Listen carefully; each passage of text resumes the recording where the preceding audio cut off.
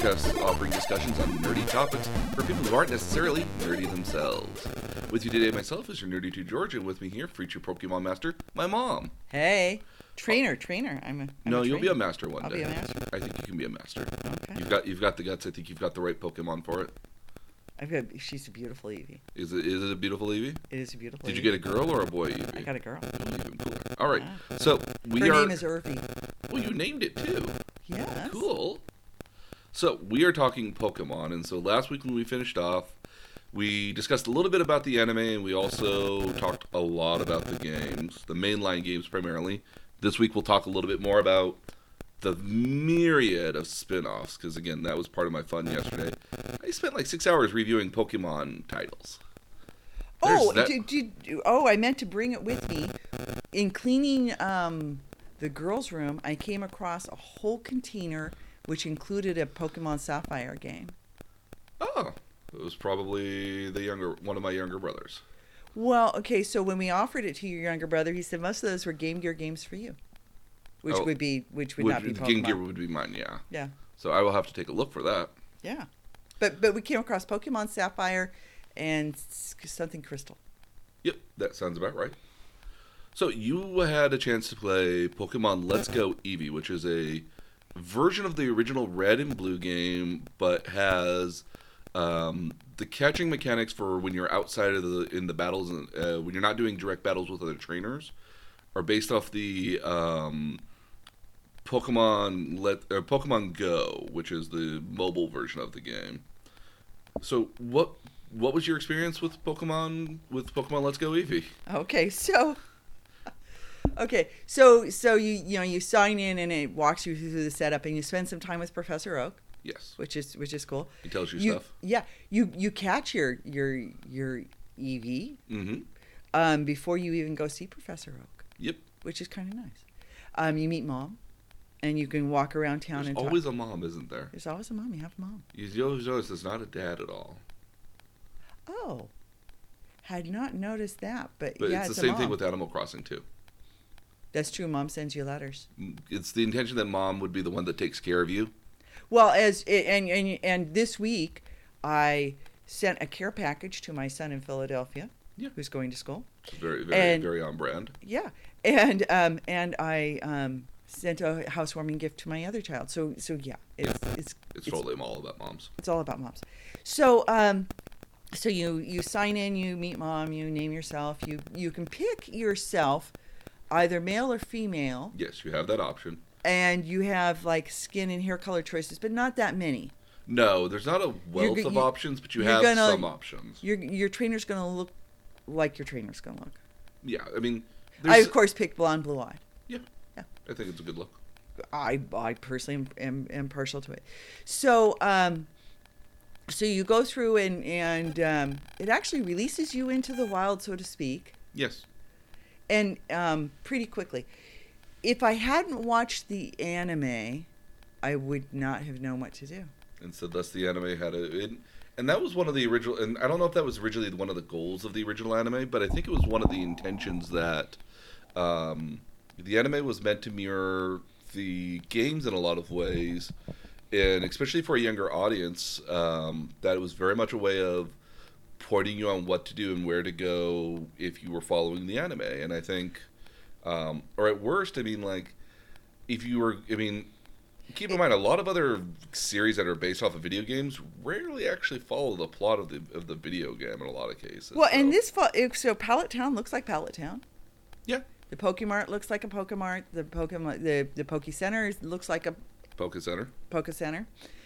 So things look the way they look in the anime, and it has look and the feel, and the grass is drawn the same way, and all You of can those. see some of the Pokemon kind of like in the field and kind of like hiding in the bushes. Maybe Yeah. some. Yep.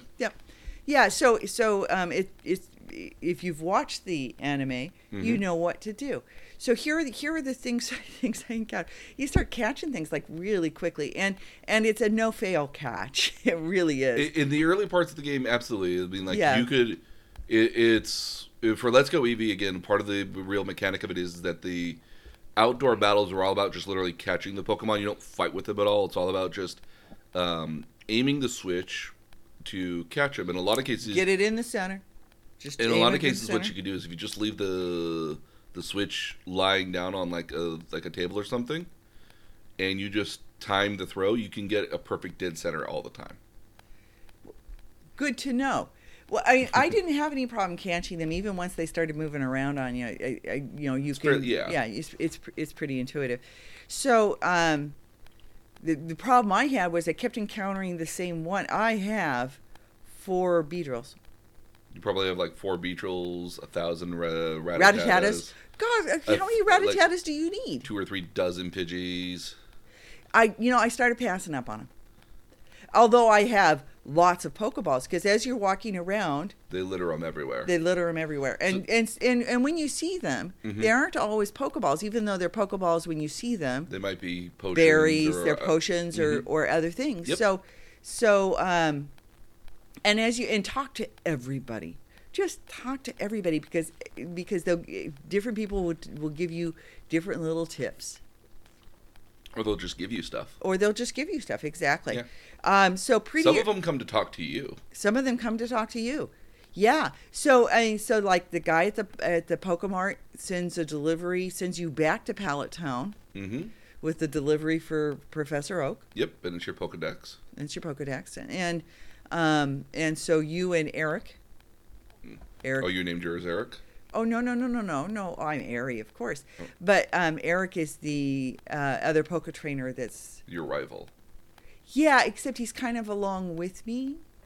Oh. I see him. Well, okay, I'm by myself, but I run into him. Yes, so that is your rival. That's my rival. Yeah, Okay. in the original So- game, they were nicknamed Red, and he would have been Blue, because in the original game, Ash primarily wore red, and then I don't remember Misty? the rival trainer. Brock? No, because you rarely see him. The other guy wore mostly blue. Oh, okay. I think his name was Gary, maybe, but that doesn't sound right. Okay. Well, anyway, so I got through Route 1, Mm-hmm.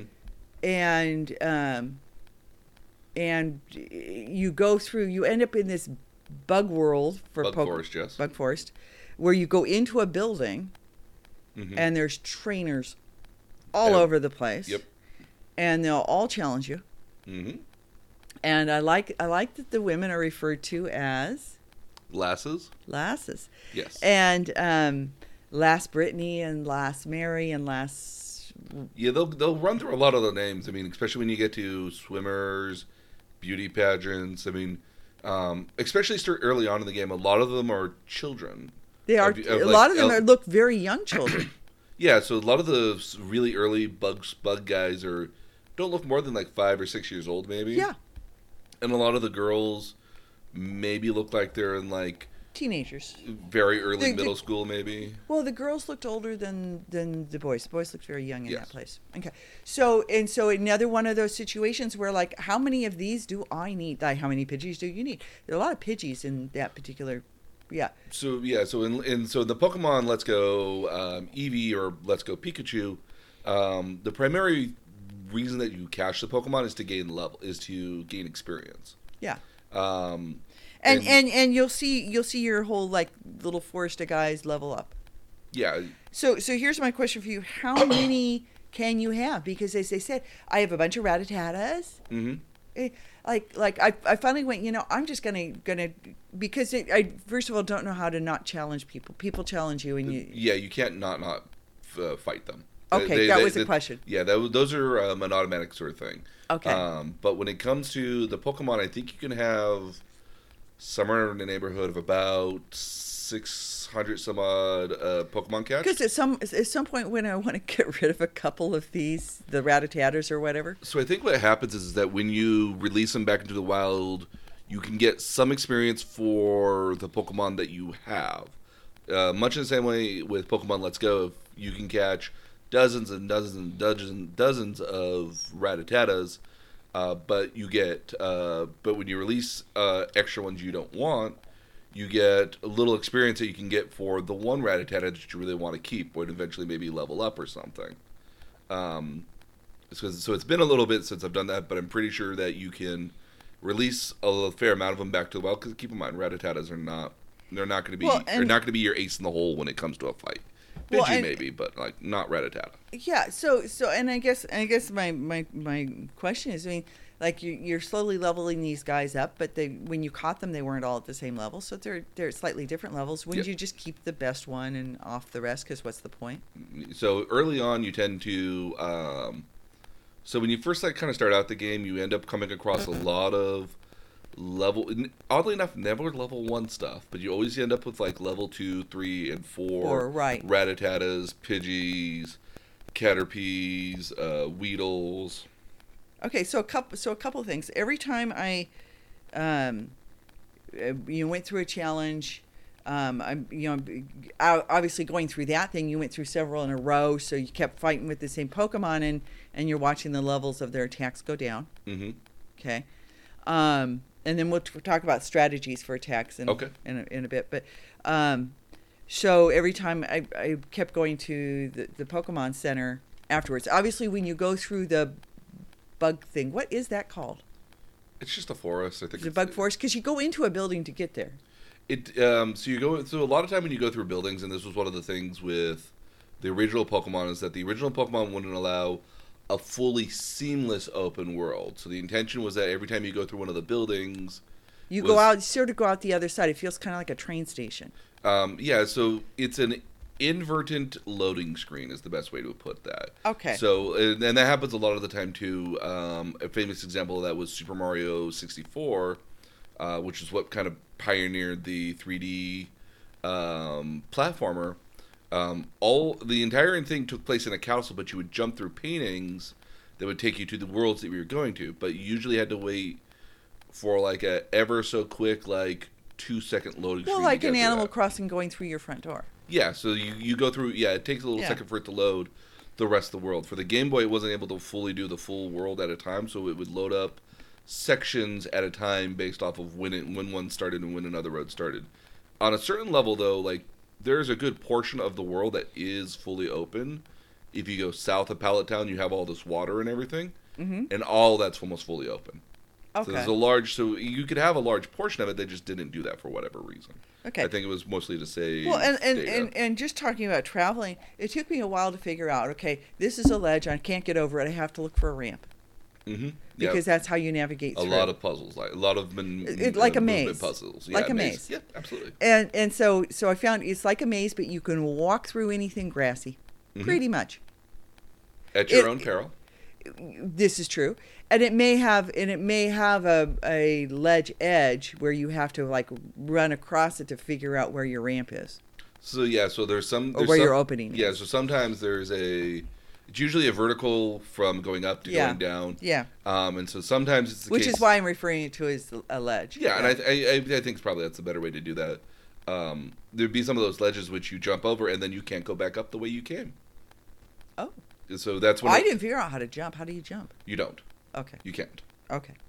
Yeah, I mean. So that isn't my failing. No, it's not your failing at all. Okay. So yeah, no. Again, very early. Again, to go back to the earlier comment, very early in the game, you come across a lot of level 2, 3, 4, and occasionally a 5 Pidgey, Rattata, and other early Pokemon, and so you tend to wait until you get like the one that's a 4 or 5 level and catch those, and then just beat up everything else. But it's this is what I found as as I level my little Eevee up. So I get to the other side of the bug forest. I go out the other door, and end up in another town, and there's Eric on the other side telling me about a gym. Yep, Brock's gym. Brock's gym. So I immediately go to the Poke Center and heal myself up because, of course, when you're in that bug thing, you're like challenged. I might spend like 10 challenges trying to get through it. Yeah, so what I found, especially was that I tended to wait until, because you could buy some healing stuff at the Pokemart if you wanted to, like potions. Well, I already had some potions and I had some berries. But one of the things you end up winding out of was the moves are not infinite. And so they have a limit of how much you can do certain moves at. So you can only tackle like 25 some odd times. You can only use. Well, I offed one of my Attacks eventually. attacks because I got offered a double kick. Yeah, so you can only have Four up to attacks. 4 attacks at a Yeah. time.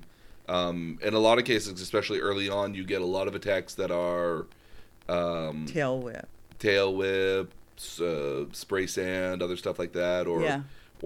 glare, or stuff like that. A lot of those early. Roar, growl. So yeah, a lot of those attacks are very much. I tend to find, and again, I could very much be wrong. I tend to find those attacks useless in a lot of cases because a lot of cases early on you could just headbutt something with 2 attacks and take it down. Yeah. Versus if it attacked you 4 or 5 times while you were just trying to lower its attack or lower its defense, Yeah. it would take you out almost. It would take you out pretty quickly. Well, I never fainted. No, I mean, early on you typically don't. So here's my first comment that I found that Let's Go Eevee was set for early success to snag you in. So you won everything and you leveled up pretty quickly. Played a couple times and I have a level 12 Eevee. Yep.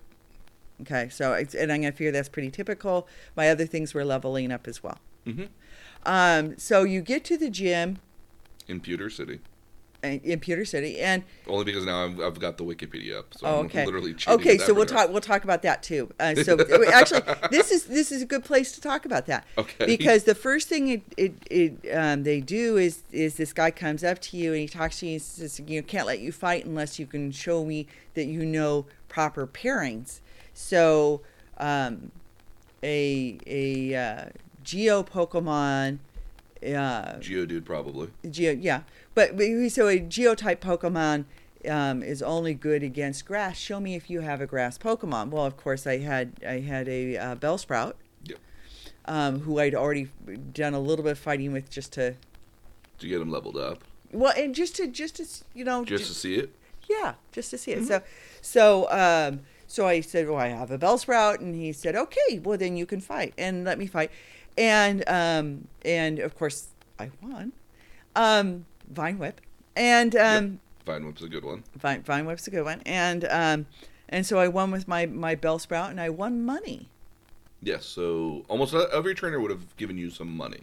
Yeah, but yes, and I should say that every trainer did give me money. But Brock probably gave you a lot of money. Gave me a lot of money. And actually what the trainers gave me were really different from one trainer to the next. Mm-hmm. If I was able to knock you out in 2, I got a little bit of money. If I was able to, if it took me 4 or 5, then I got more money. So the more Pokemon you typically faced against other rival trainers, the more Pokemon you face, the more money you typically earned. And there's also some trainers which naturally pay out better than other trainers. Mm-hmm. There's kind of like you'll notice later on that a lot of trainers have themes to them. Well, right now they all look the same. They do. Right now, a lot of the children or the children at least have a lot of Bug and Rattatas and Pidgeys in a lot of cases. Well, and they're wearing the Explorer hat and the school uniform sort of looking thing. The lasses are all wearing a school uniform. Yeah, they're all wearing like a middle school uniform essentially. Yeah. But later trainers, especially as you move out of Pallet or Pewter City, you'll have a lot more. You'll have hikers that look like mountaineer guys. Oh, cool. And they mostly carry ground and rock type Pokemon. Or Pokemon you'd see in a mountain, which might be Zubats as well. Pokemon, the trainers typically tend to represent their areas a little bit better as far as what you catch nearby. So especially if you're by the water, you'll see a lot of fishers and fishermen and divers all have water Pokemon. If you tend to go up against scientists, you get to see a lot of Electabuzz and Mennonites. Elemental. You tend to get more electric or poison Pokemon, like God, I can't name any electric poison Pokemon. It's the one that looks like sludge. Oh, I know. Yeah, or Coughing, which is the other one. The one that literally has skull and crossbones on its chest. So a couple of things that you reminded me of while you were talking there is every time you catch a Pokemon, you do get the Pokedex. Yeah, so every new Pokemon you get. Yeah, so the Pokedex pulls up every new Pokemon you get, even if it's the same as a Pokemon you've already gotten. Yes, it gives you kind of a breakdown of what kind of stats it has and what fights what attacks it has. Yep. Yeah, and it gives you a whole thing. So after a while, you kind of know. Okay. You kind of get kind of tired of seeing the same stuff over and over. Yeah. By the time you've got the fourth Rattata, you're Rattata. Oh my good, it knows Tackle, really? Yeah. Tell me more. Everybody knows Tackle. Not everything. And so like Pidgeys know Gust initially. Pidgeys know Gust. Tackle, Scratch are among the most common ones that you initially see. They're basically the same move. Yeah. Tackle, Scratch. If you get a Weedle or Caterpie and they evolve to a... I have both, lots. They get an ability called Defend, which just gives them a more defense or like a shield or something. But no, yeah, that's fairly common. Okay. You get that, but I was drawn by the question. Mm-hmm. Show me that you have a grass Pokemon because that's what's good against Geo. They set you up for that. They set you up. They said this game is built around making you feel successful. Mm-hmm. And actually, if you were a kid, that'd be like really cool. And it's why I think it's a good version for people who are new to Pokemon, because it sets you up for success along the way to ensure that you have the stuff you need to be able to fight the next gym leaders. And some will say, oh, you need like 3 Pokemon, or you need you have to have certain requirements. Okay, so I'm going to make this sort of global overall comment. Okay. Which I appreciated. Mm-hmm. In playing other things, we played Sonic the Hedgehog. As anybody listening to this podcast knows, I am Animal Crossing. I sit there on the exercise bike, the stationary bike in the morning. I did it this morning, and harvest all my trees in Animal Crossing and take care of all my. You really want those wasps, don't you? I got bit again today. They're worth like a lot of money when you sell them.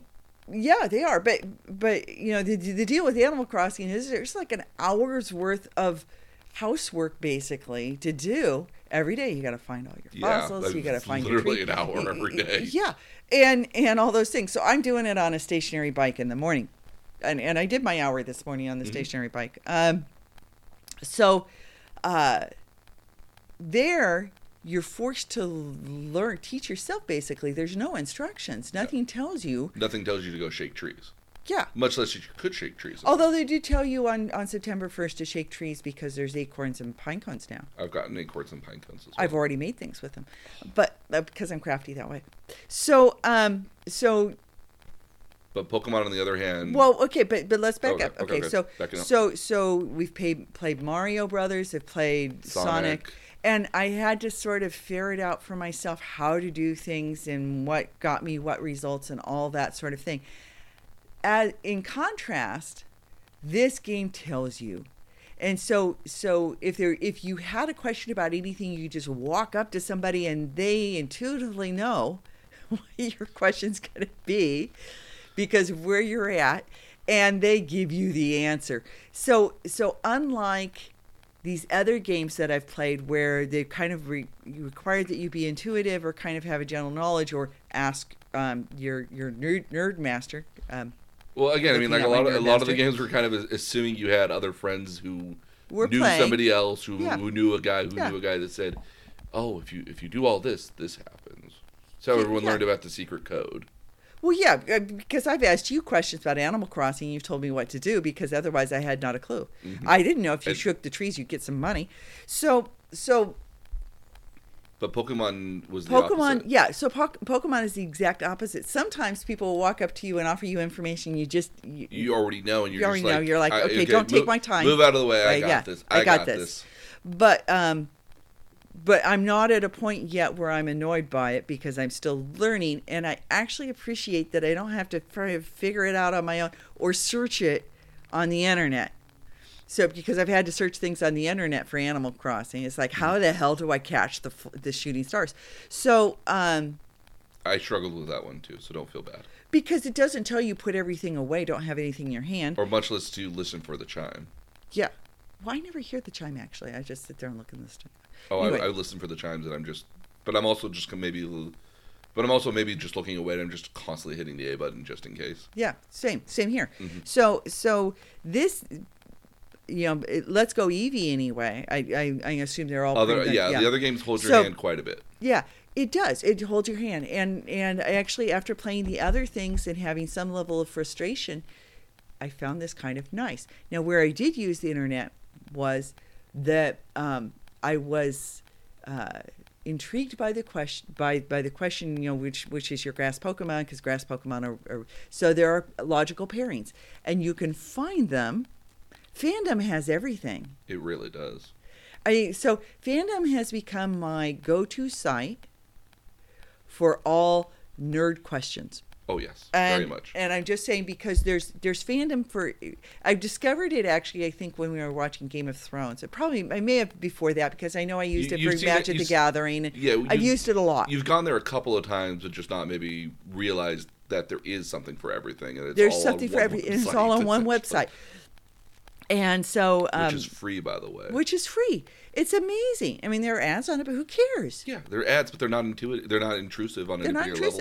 Yeah, and so you go to the Fandom site and you can find all your pairings. So then I found myself, as I was facing other things, going, "Oh, what's the best?" I go, "Okay, I have one of those, or I have that type, or this is something I would like to get, or this is So it became sort of an interesting.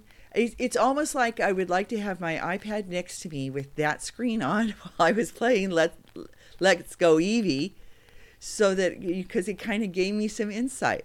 Because there's a list. There's a very nice list of all. Yeah, I mean, so of the pairings. Well, not only is there a list of the pairings, but it also tell you like what kind of Pokemon are good against this. What do they evolve into? Bulbapedia in particular literally has dozens and dozens of sprites of the trainers and what they've looked like over the years, and all the Pokemon that they've looked like over the years. It's kind of startling on a certain level when you take into grasp of like how much time did somebody go through to literally make this web page that looks so professional, it looks so nice, it's so clean, and it's so well organized. Like, how much time did that take one person to go through?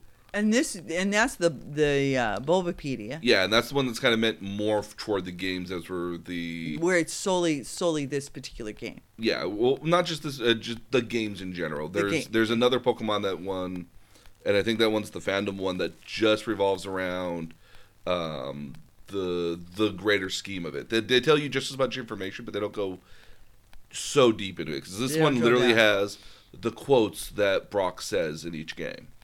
That's how detailed this is. Wow. Yeah, I mean, like, just quotes. Oh my gosh. Yeah. Okay. Crazy. So we'll feature links to all these things, yes, right? we'll put Bulbapedia on there, absolutely. Put Bulbapedia on. So I found that an interesting resource. It isn't until you get to the second town, Pewter City with Brock? Pewter City, yeah, that you actually run into your evil twins. Oh my! Oh, your evil. The Team Rocket. Team Rocket. Yes. And you finally meet you meet Team Rocket, and at first they have their back to you, and if you hadn't watched the anime, you wouldn't You wouldn't know to be like, they look suspicious. Yeah. So and I'm sticking with my this is Boris and Natasha. It just is. Now again, and when you said that last time, it was like, oh my goodness, they're totally Boris and Natasha. They are. Even listening to, well, I listened to. Okay, so to tell you how they don't actually talk, you read. Yes. Okay, which would affect the age level of who could play this. I really think you need to be 10 and above to be able to read it. I think you might be able to get away with it at maybe 8 or 9. 8 or 9. Yeah, Mia. I could see Mia doing it. Yeah. It's a lot of reading. Mm-hmm. Like they really like Minecraft because there's no reading in it. There's no reading involved. Well, it's not that there's no reading involved. It's so free form. Yeah, it's very free form, and everything is very like oh, that's a stone. Okay, that's a stone, and it says stone on it. Yeah.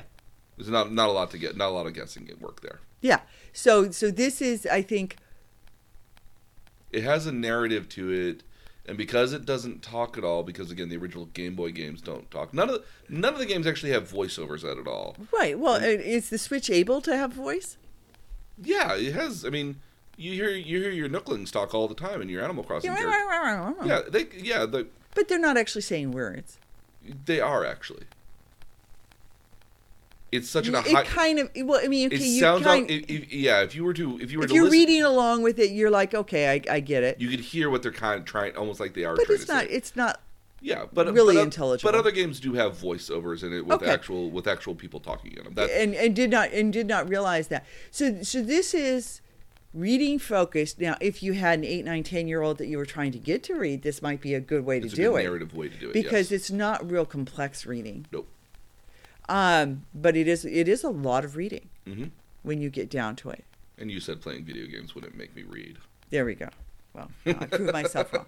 So, so I you know, that thought occurred to me. Mm-hmm. It is a lot of reading. But having watched the anime, what I found was, like, especially when I met Team Rocket, but when I met Brock and all those things, I was hearing the voices from the TV Yeah. show. And I haven't watched the TV show in probably 20 years. Probably. Because But- I haven't had a child in the house for a while. Yes, but I will bet you this money right now that if I asked you to, you could think of the Pokemon theme song in your head. Oh, yeah, And absolutely. you can sing it back right away. I need somebody to start me, but yeah. I want to be the very... Yeah. Like no one ever Else was. because- And we'll put the theme song in there. It's well known that if you're in a... I wanted to Despacito. Did you? I put it on there. Good, thank you. It's the Poke Rap, so... Yeah. Yeah, that's hilarious. Yeah. It looks a little... The thumbnail that they used for it looks awfully odd choice for it, but once you start it up, it's perfectly fine. But it's hilarious when you listen to it. You're just like... Because you think, like, no, they're not really doing it, and 4 minutes later, you're like, holy shit, they actually did it. Well, you know, there's a lot of that, though. I mean, I never underestimate nerds to find ways to make stuff. and this is back to a comment I've made, I think, a couple times, is I am touched by the amount of dedication. Mm-hmm. And I'm reminded of things like Galaxy Quest to me makes all the more sense now.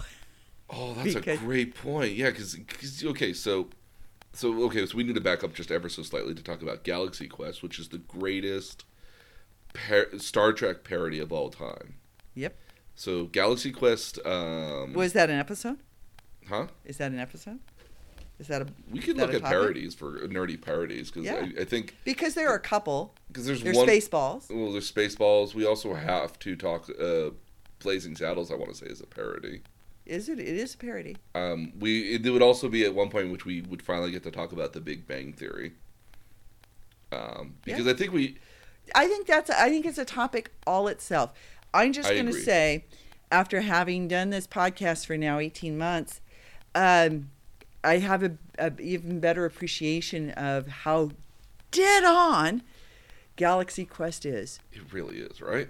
Yeah. So And never having gone to a Star Trek convention either, but you did go to Fanime, which I is did go about to Fanime. pretty adjacent. yeah. So having gone to Fanime and having seen Galaxy Quest, and I think that's actually Because keep in mind, you saw Galaxy Quest before this, and Galaxy Quest is basically there was a Star Trek-esque show that appeared 10, 15 years ago by the time the show... They say 18. Oh, so at the end, 18. at the end of it, because I'm always touched, it wasn't 20.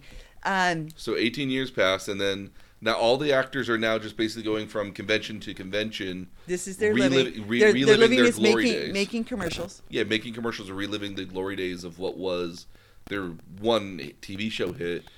Come to find out that aliens from another world, from a different galaxy, saw what they were doing and thought, oh, let's emulate that literally. Well, they and thought didn't it realize was parody. they refer to it as a historical document.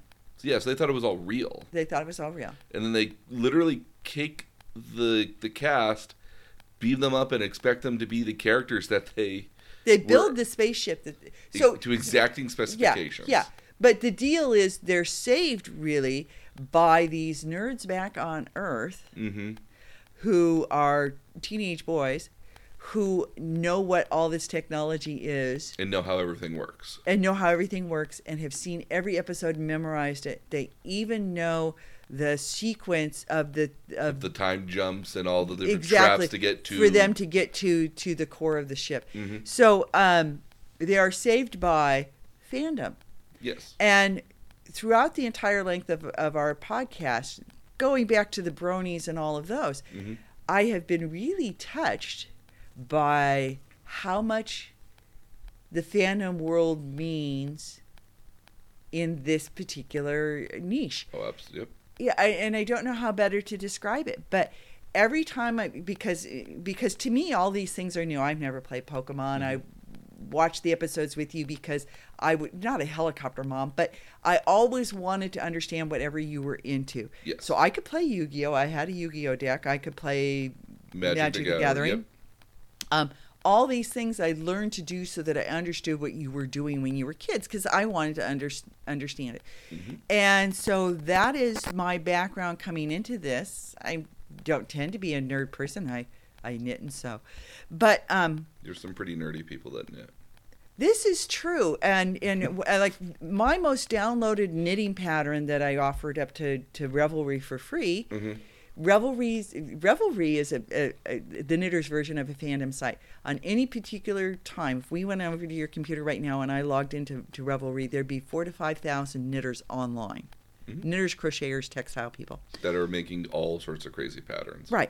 So I made for you. I asked you what you'd like on a knitted cap, and you said the Warcraft lion. So it would have been the Alliance lion. Okay. And so I graphed that out on a knitting graph because knitting stitches are not square; they're rectangular. I grafted that out and I knit you a hat. It looks very cool. And that pattern has been downloaded hundreds of times. I wouldn't. It would not surprise me. So that I created. So even knitting sites have there's all sorts of things out there on there, by the way. There's Minecraft, there's all sorts of things from the nerddom world on the knitting site. Oh yeah. Fandom is an amazing thing. And every time we launch into one of these things where I have very little fact base, whether it was Game of Thrones, I mean across the spectrum, Star Trek, I can find the answer to any question on some form of fandom site. Now fandom itself has become my fave because I can rely on it to have everything. Oh, yes. It's kind of amazing. It's almost to the point now you could basically go out there on any topic you wanted to, type in wiki, and you'll get, within like the first 5 hits will usually be either the Wikipedia article or the fandom website for the wiki. Well, and when you say that, I mean, let me just say, so I'm an Orthodox Christian. I teach Sunday school, and one of my go-to sites is OrthoWiki. There is an Orthodox wiki for Orthodox Christians, which goes through the Orthodox just on every saint, the whole 9 yards. Yeah. So there's a wiki for everything. I laughed when I found the Orthodox wiki site, which has been out there for years, but it just seems so bizarre. That's not recent, right? Or that's not recent at all. It's been out there for a long time. It just I assume surprises me. It's just kind of surprising that it would be there. It's universal Orthodox, so it's Coptic, it's Eastern, it's Russian, it's Greek, the various versions of it. The Eritrean. So it's a universal Orthodox site, but it's an Orthodox Christian site wiki. Crazy. It is kind of crazy. So because even right now, you telling me that is like, okay, yeah, I guess there would be one out there. I just never thought that there would be one out there. Well, who took the time to do it? That's back to your question. Who took the time to lay that out? A, who laid it out? B, who had the time to format it to read properly? And then C, who had the time to just maintain it as well? Because again, a lot of these websites, especially Wikipedia, which is known for getting, Wikipedia in itself is very much of a lot of people. Anybody can go in and edit Wikipedia on a level. Right. I've edited Wikipedia. Some of these fandoms, though, are more. I've added pictures and stuff of places I've been. A lot of the wikis for bigger topics, like say Wikipedia, which is still one of my favorite named websites. I love it. Again, it's for Star Wars. It's Wikipedia. Yeah, makes sense. Even the Pokemon one, Bulbapedia, which is named after Bulbasaur, which is the first Pokemon in the Pokedex. Those are all there's fans can go in and edit anything, and they can make their own web pages on a lot of those. And the only thing is that moderators will come by around occasionally and be like, "Oh, you need a citation for this, or this needs to be cleaned up. It's not into our normal format that we would prefer this in." Yeah. But again, all this is all very much fan edited, generated stuff. It's not there. I mean, there's a lot of places out there like Marvel and DC, and even Pokemon has their official Pokedex and their official Wikipedia articles on the topics. But the ones that are probably the better to go to is definitely going to be the fan ones. Again, I can. It'd be interesting to know though what say Nintendo thinks of the fandom. I mean, I can see why somebody like DC or Marvel would want some controls over that, and even Nintendo, because this is your product and this is your livelihood. Mm-hmm. This is your money maker. This is what people are reading about in your topic. Yeah. But I'd actually disagree on that, because I think, I mean, the adage that there's no bad advertisement at all. Yeah. Like if you get your name out, you're being talked about. Yeah, you're being talked about, even if it's in a weird place, and somebody's going to eventually buy your product or know about your product. That's why I think that Geico commercials are so great, because they're so irreverent. Like, they barely talk about. I mean, their entire point is to sell you on the name of Geico alone. I mean, like, but I can name or Progressive even. Like, they do great commercials. Well, too. I'm still getting through Limo Emu. Oh, I'll watch anything with Flo. I mean, you could pull up a YouTube series that's 10 hours long of just commercials with Flo. Oh, I'd watch it. On one of the airline magazines, there was an article one time on the actress that plays Flo, and Flo looks at it this way. Yeah, it has limited her acting career, but she doesn't really care because she's been able to raise her children, while not having to work particularly hard. No. and again, she's it made looks money. like she looks like she's having fun. Well, she put it much better than that. But yeah. that was the gist of it. Yeah. Was if I was living that life, I would have all these other demands. I mean, right now I'm making a pretty good income. Well, again, I mean, and I'm able to spend time. And that with was my one children. of the things with actors as well. A lot of actors, especially in the 30s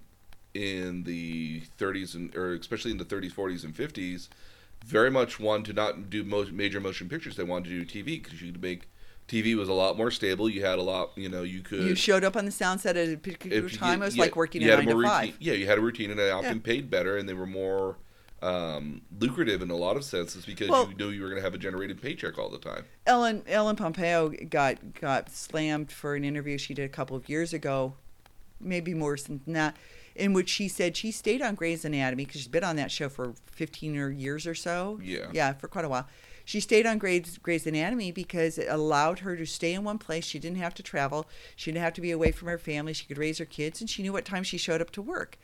And there was a lot. She took a lot of flack for that, but I think that's a perfectly legit. Especially if you want to raise a family, that's a perfectly logical reasoning at the end of the day. Yeah. And if all you're known for is being these commercials, I mean, like, it's still a career that's lasted. I mean, the guy who does the Gecko voice for Geico, like, yeah, that's money right there. I mean, like, you never have to do. They make a surprisingly large amount of money.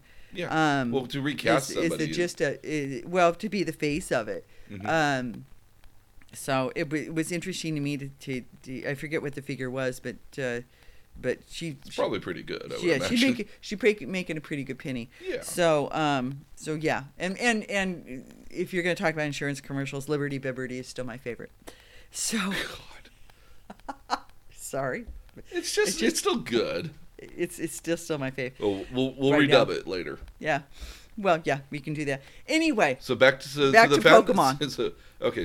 So back to Pokemon. What were some of your other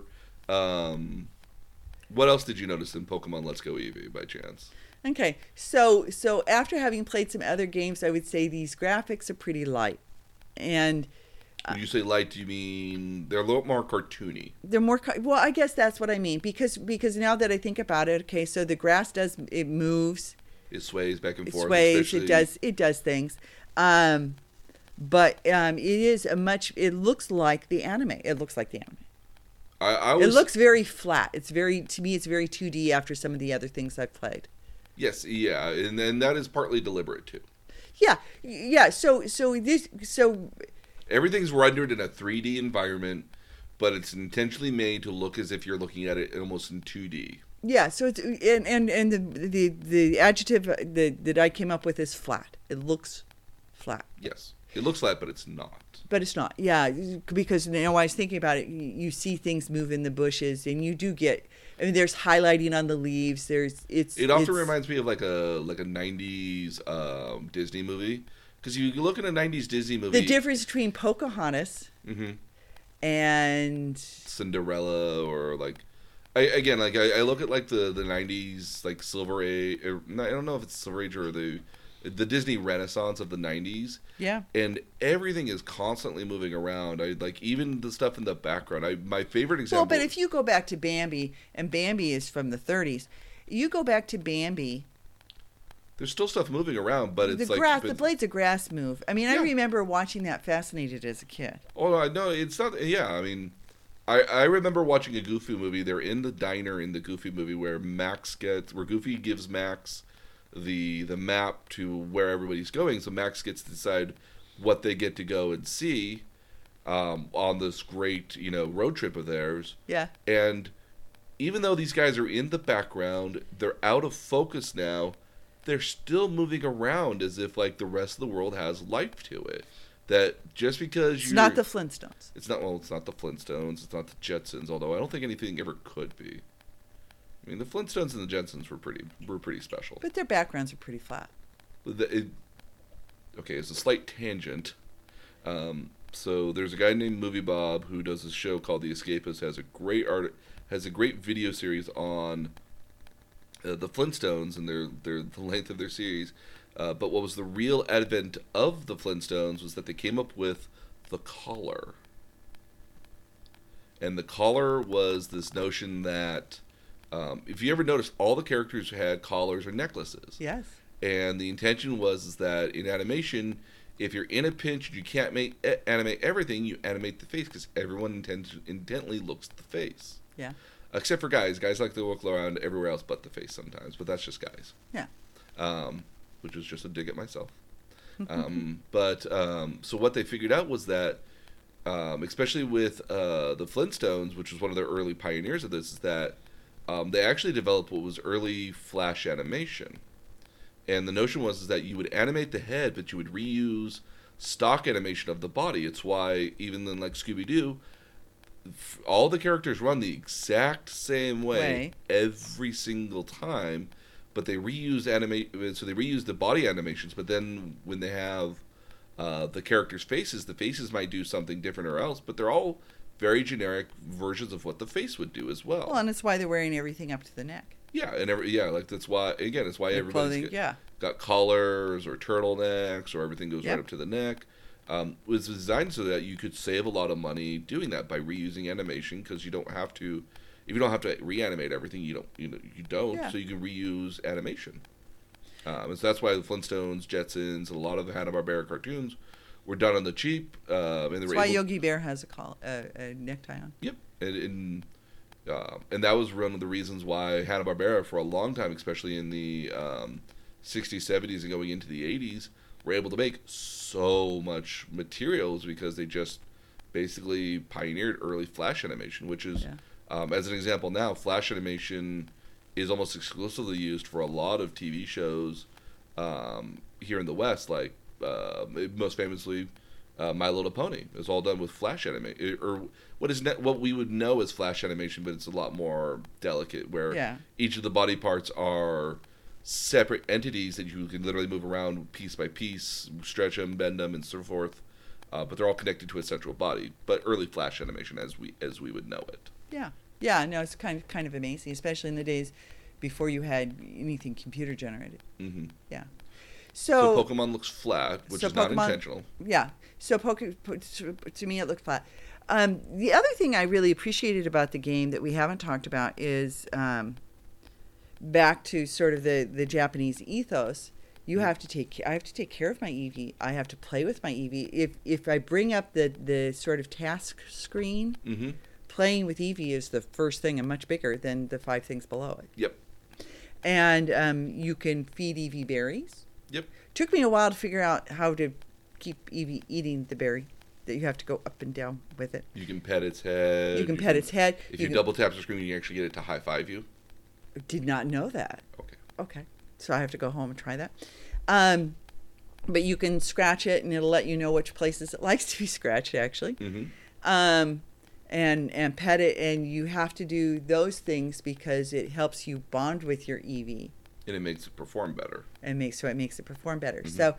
So I like would make a habit of every half hour or so petting and playing with my Eevee. So here's another question I have for you. Yeah. How long were your gaming sessions when you did play the game? About an hour. About an hour? Okay. So one of the things was kind of unique. This is one of those things I really liked about Pokemon, and which I really think worked well in its favor. That I think other mobile things just don't get right a lot of cases.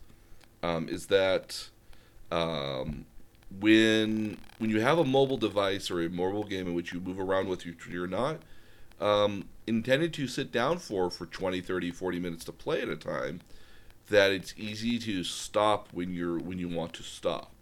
So that you're very easy to...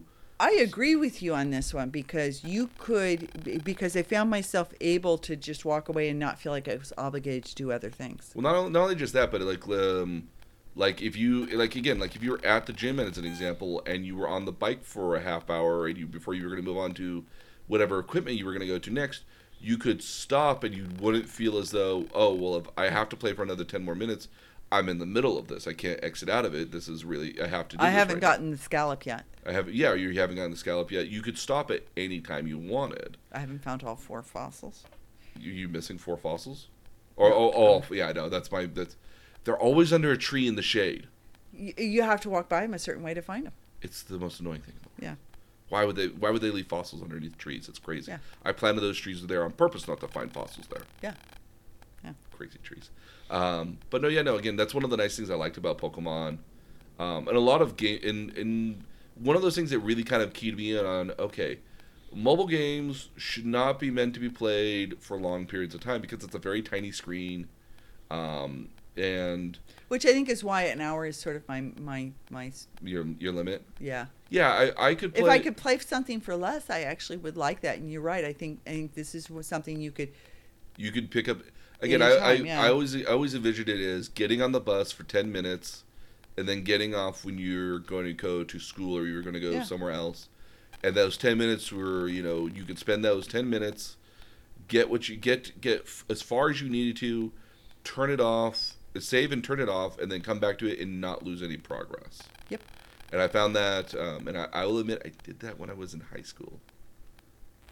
I shouldn't have brought my Game Boy with me to high school, but I knew the right teachers' places to go to, so I could just sit there during break and play my game when I was bored. Yep. So, I played video games in high school, and I brought my Game Boy with me to high school. I never got it taken away. No, but I still remember getting a call from calculus. One of your teachers called and said they were worried about you because you weren't paying attention during class, and they interrupted you one time, and you had a gaming magazine stashed in the middle of your book, and you were actually reading the gaming magazine. That class was boring. Okay, so I said, okay, I'll talk to him. By the way, what grade is he getting? And she said, well, he's getting an A. Yeah, that was why, I think.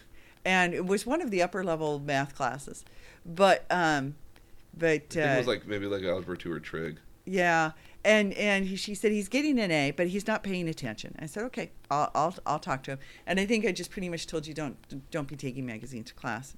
I think that was the extent of the conversation because you were getting an A. Yeah. Yeah, but it's disrespectful. It is, yeah. Yeah. So Looking at it now as an adult, it's like, yeah, it's pretty disrespectful. yeah, well, no, your father catches kids trying to use their phones all the time in class. Oh, I can't It's imagine hard, that. but I mean, his secret to managing that is he will come and take your phone and he'll read the last text message he finds to the class. Of course, why not? Yeah, that puts an end to it. Pretty quickly, hopefully. Yep. Until some smart kid figures out, that to try to embarrass him in the middle of class by reading that text. Yeah, that's true, but. But Okay. again, they're middle Yeah. schoolers. They're not going to figure it out. Yeah. It's not like they listen to our podcast or anything. Or you'll tell them I'm not going to take your phone. I'm just going to take the battery. It's impressive with a lot of phones. It's very hard to take out batteries out of phones Yeah, these days. that's when he went to doing text messages. In the old days, he used to just be able to. Yeah, take the in battery. the old days you could. Yeah. So yeah, that was one of the observations of Pokemon very early on, even in Red and Blue, was that you could stop it, you could play it for 10, 15 minutes, feel like you got something out of it, turn it off, and then come back and keep going if you wanted to later on. And I really kind of appreciated that because it felt like you made progress, even though you only played for like 10, 15 minutes. And so it was very rewarding in that particular sense, which made me keep wanting to come back. So one of the questions I had was I came across somebody who told me that I could interact with my phone Mm-hmm. and the Pokemon game. So what you could do is if you had a Pokemon from from Pokemon Go, you could in theory transfer them over to Pokemon Let's Go Eevee, any one of the first generation Pokemon. So if you had caught so if very early on in the game you wanted to have like a Pokemon that you don't get till much later on in the game, you could find it if you had it on Pokemon Go, you could transfer it to Pokemon Let's Go Eevee or Okay. Pokemon Let's Go Pikachu. Okay, so that's what I was referring to. Yeah, So you have to wait a little bit later into the game to do it. Usually, that's the point Well, in which it told me I could. yeah. So you could. So again, it's one of those notions where like, if I were starting the game and I didn't have to have a Pikachu or an Eevee as my starter Pokemon, I might choose like a Dartini maybe. Well, Eevee sits on my head and she's so cute. And you can dress her up too. See, I haven't gotten that far. Okay, I think that's not till after Misty maybe. Okay. But yeah, you can get costumes for you and your Pokemon that you can both wear. At one point, you can get the Pokemon to look like a trainer, just like you. It has a little vest and a cap and everything. Usually, it was in the Pokemarts, I think. Okay. So, Nice to know. any other observations from Pokemon at all? No, I think It's a good intro to Pokemon, I think, because it's not difficult. it walks you through. It provides you with lots of info. Yes.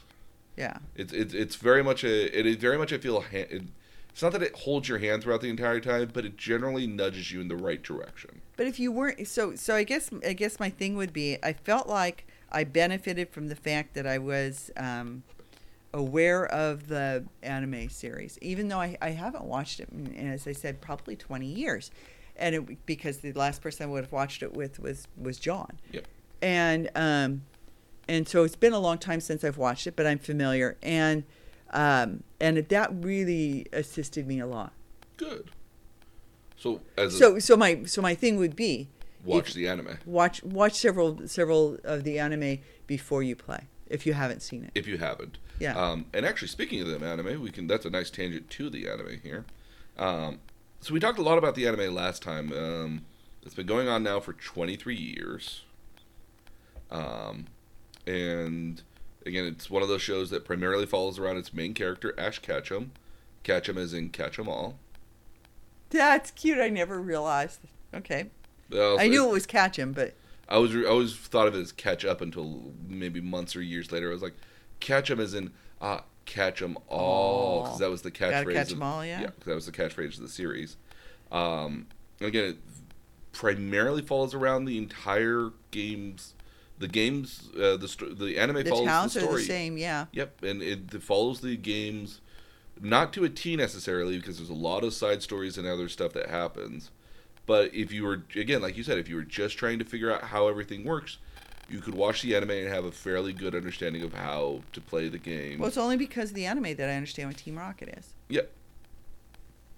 And what I find super interesting is that its art style, for the most part, from 1997 until 2016, so 19 years, remained largely the same. Yeah. And it wasn't until when they got to Sun and Moon that they changed up the art style so Ash looked a little bit different. Still 10 years old, but at least he looked slightly different now.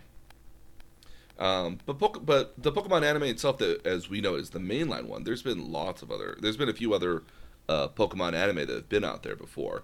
So there was a series called Pokemon Chronicles, which actually followed the Gold and Silver's characters from the Johto League, and followed them through their adventures. It was supposed to happen at the same time as Ash, Misty, and Brock going through the Johto area, but it also included, but they would come up occasionally, but it was mostly focused on these other adventures of these other trainers to kind of show other people in the world out there as well. Pokemon Origins, which was a short series, basically was all about retelling the Red and Blue series of games as a literal translation of the games. So the character was literally named Satoshi or Red to us, and it picked out it's only like 4 or 5 episodes, I want to say. And so it just highlights a marketing ploy. Not necessarily. I mean, the episodes are like 40 minutes long each. Oh, okay. And so they highlight like basically what it would be if you were Satoshi going through the game, or you were Ash going through the game as well. And so it's a very much more faithful version of it. Pokemon Generations was basically the first 6 generations had side stories of all these of different characters that occasionally appeared as like maybe one-off characters and just little side stories. They were all like half-hour episodes. And the newest one, which is actually known as Pokemon Twilight Wings, is kind of in a similar vein to Generations, where it's just a side story of other characters in the Galar, which is the Sword and Shield area generation of the game, and their adventures through it. Much in the same way, kind of like Chronicles almost. What's interesting, though, is that all these series are available on YouTube for free. On the Pokemon YouTube channel. That's interesting. In dub, too. So they're for free because they're marketing for... I want to say partly because of marketing, but I think also that YouTube views are a big deal in the online world. They have a lot of views on YouTube because it nets you money for advertisements and stuff like that. So, I mean, and especially when you think of like Pokemon, like, you know, if you think about it, it's the only place you'll ever be able to see it dubbed, if you ever see it at all. Yep. So, Pokemon's also had... I want you to take a guess. How many Pokemon movies do you think there are? 2. No. Well, because I'm only aware of 2. I'm only aware of 2 as well. I'm actually aware of like 3 or 4 if you really want to be hyper-technical. So, Pokemon's been around for 23 years, right? Uh-huh. There are 23 movies. Really? 24 if you count Pokemon Detective Pikachu. But Pokemon, a lot like other mainline series, like Detective Pikachu, by the way, even though it follows sort of a Pokemon story, it's a very Western Pokemon story, though. Yeah. But it's still really good. I actually was charmed. I took my granddaughters to it. They're very into Pokemon. Yes, they are. Although they don't play, so which is interesting to me. But I think they mostly. I think it's because they follow the cartoons in a lot of cases, and I actually think it's because that family's big on Mario Kart. Yes. And Pokemon's an option, I believe. It's Smash Brothers, yes, but not Smash not Brothers. Mario Kart. But I also think the characters are really cute, and they're very much intentional to wanting to love it. I mean, I fell in love with.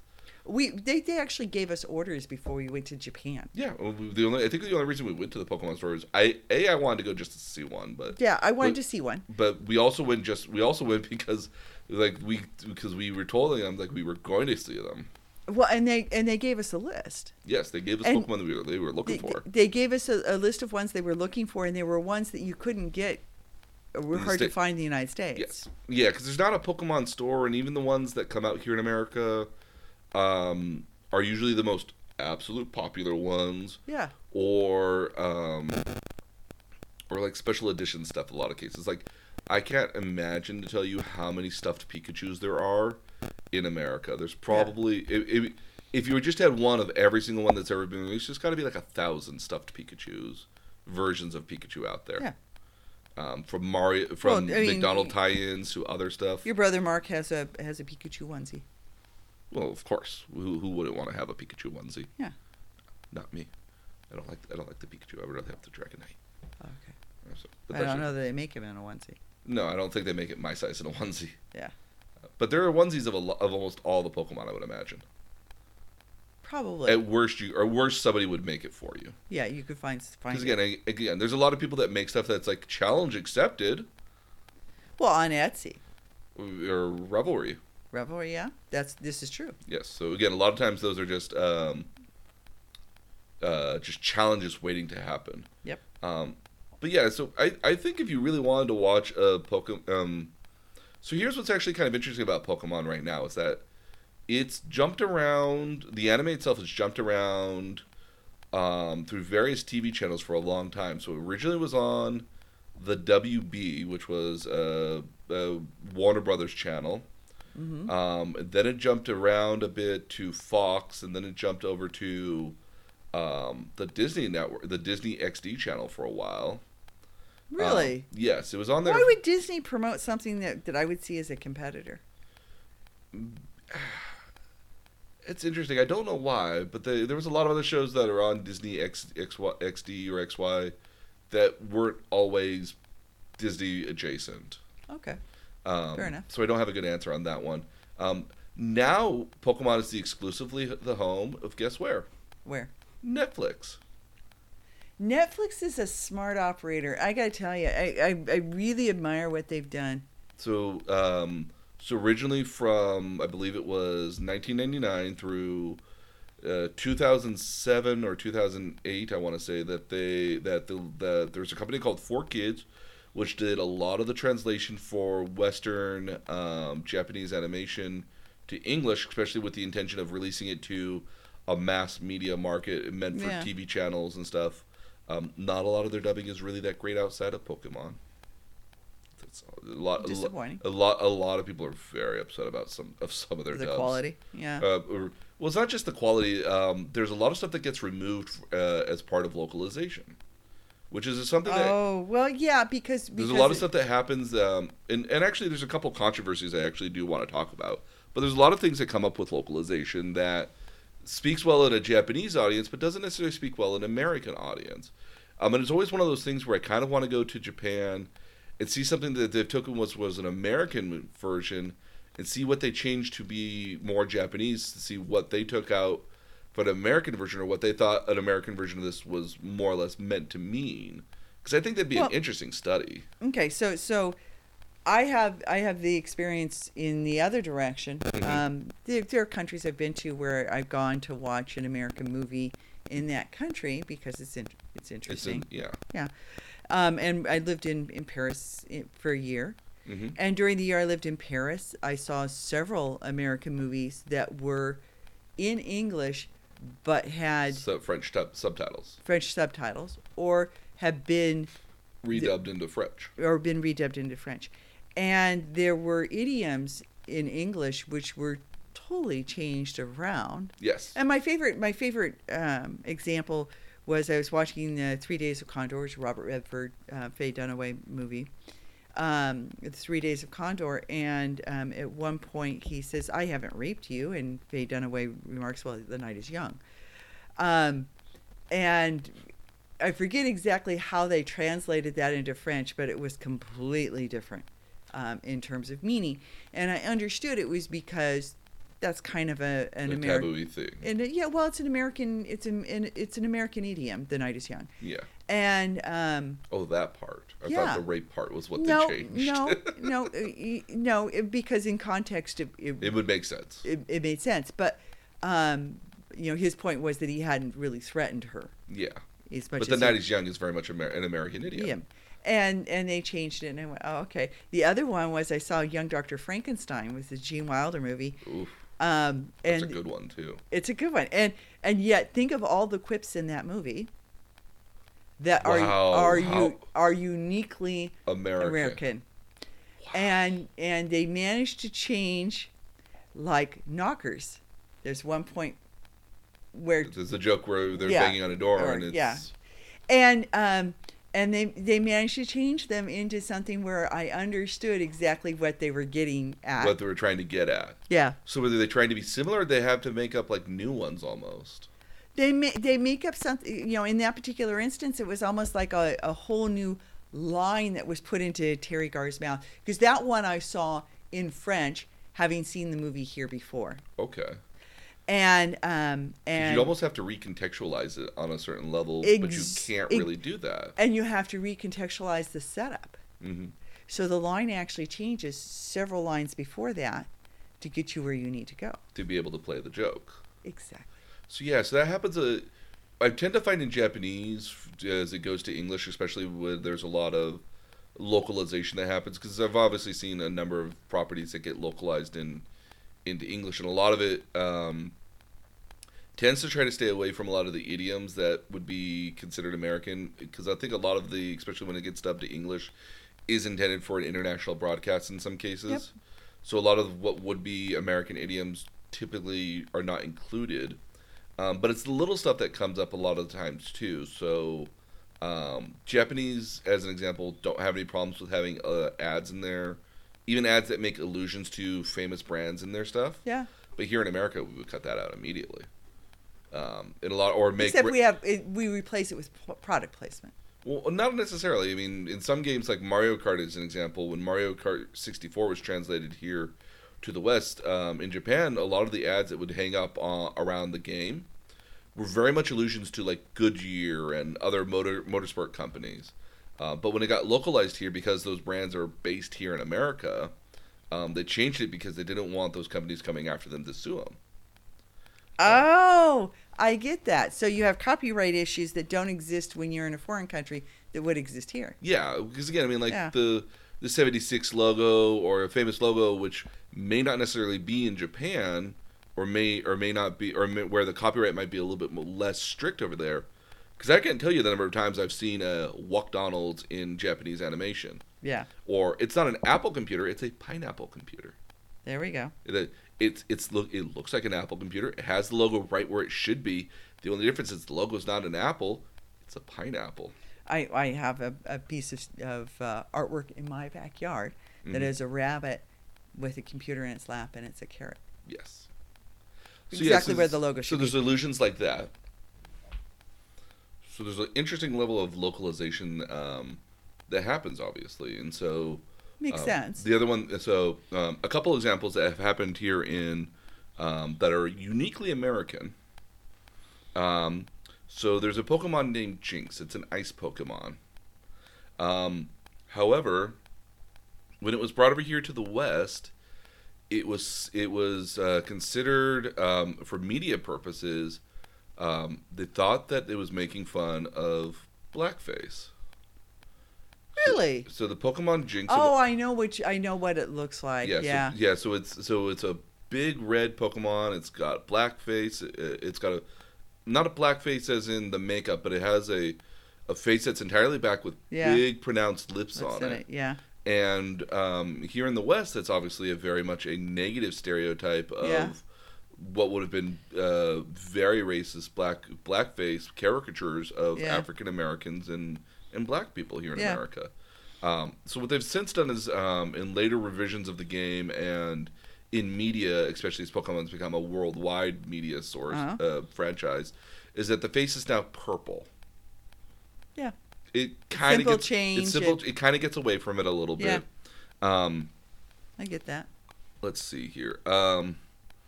So there was an episode of the TV show. A couple different episodes actually that are also been removed from broadcast and syndication in general before they ever got to air. One of them is The Legend of Dartini, which I think is probably kind of one of the more interesting ones because it kind of affects the actual. Now, can you find these on YouTube? No, you can, but they would be all in Japanese. Some of them would be all entirely in Japanese. Some of these other ones don't exist at all. Okay. So. The most famous one I'll talk about here in a second. Okay. So The Legend of Dartini actually is where Ash and company get to encounter the Safari Zone, which is an interesting mechanic in the game where you pay to get a certain number of Pokeballs, and you can go through the Safari Zone and catch wild Pokemon with the balls. And sometimes you'll get them, and sometimes you won't. But it's basically you can't battle them. You walk through there and you just try to catch Pokemon. And if you get to the very end of it, because you only have a certain number of steps you can take, there's a Dartini at the very end, which is probably one of the only places you can get it fairly easily. It's also in the anime where Ash gets about 30 some odd bull Pokemon, which do make an appearance later on throughout the series. But it's never explained where Ash got it from, because the show was never broadcast in America because it largely features people with firearms throughout the entire episode. Automatic weapons and stuff. So one of the main I get that. ranger or sheriff of the Safari Zone carries a handgun with him and points it at the character several times. So it was one of those episodes that they couldn't re-edit properly to be shown here in America. Well, and having traveled actually to the Safari Zone, I've been to Zimbabwe and Botswana and Zambia. Guns are very much a thing. Guns are very much a thing, in part because poachers are very much a thing. And so you see a lot of weapons out there to keep, to protect the wildlife if you go to wildlife preserves. The other episode, which eventually actually got fixed, but not before some very heavy editing, is an episode called Beauty and the Beach. And it's a very actually early on episode. I think it's like episode 18 or 19. So it missed its original broadcast, but later got fixed as a lost episode. Ash and company are at a beach, wreck a boat, and have to participate in a and keep in mind, anime always has a beach episode or some sort of pool episode where the characters get to go in swimsuits. It's a requirement of all anime at some point. You have a beach or swimsuit episode. Well, but it's a natural thing, though. Yeah. So they are forced to work at a beachfront cafe, but they find out they might be able to make money if they enter a beauty competition, or a beauty pageant rather. And so it's a very sexualized episode on a certain level. The weirdest part of it is that at one point, James, which is a male character of Jesse and James Team Rocket fashion, and to best describe this here, dons a bikini with inflatable breasts. Him being a guy. Okay. And so he's secure in his sexuality. He cross stretches a surprising amount in the anime. Actually, yes, he does.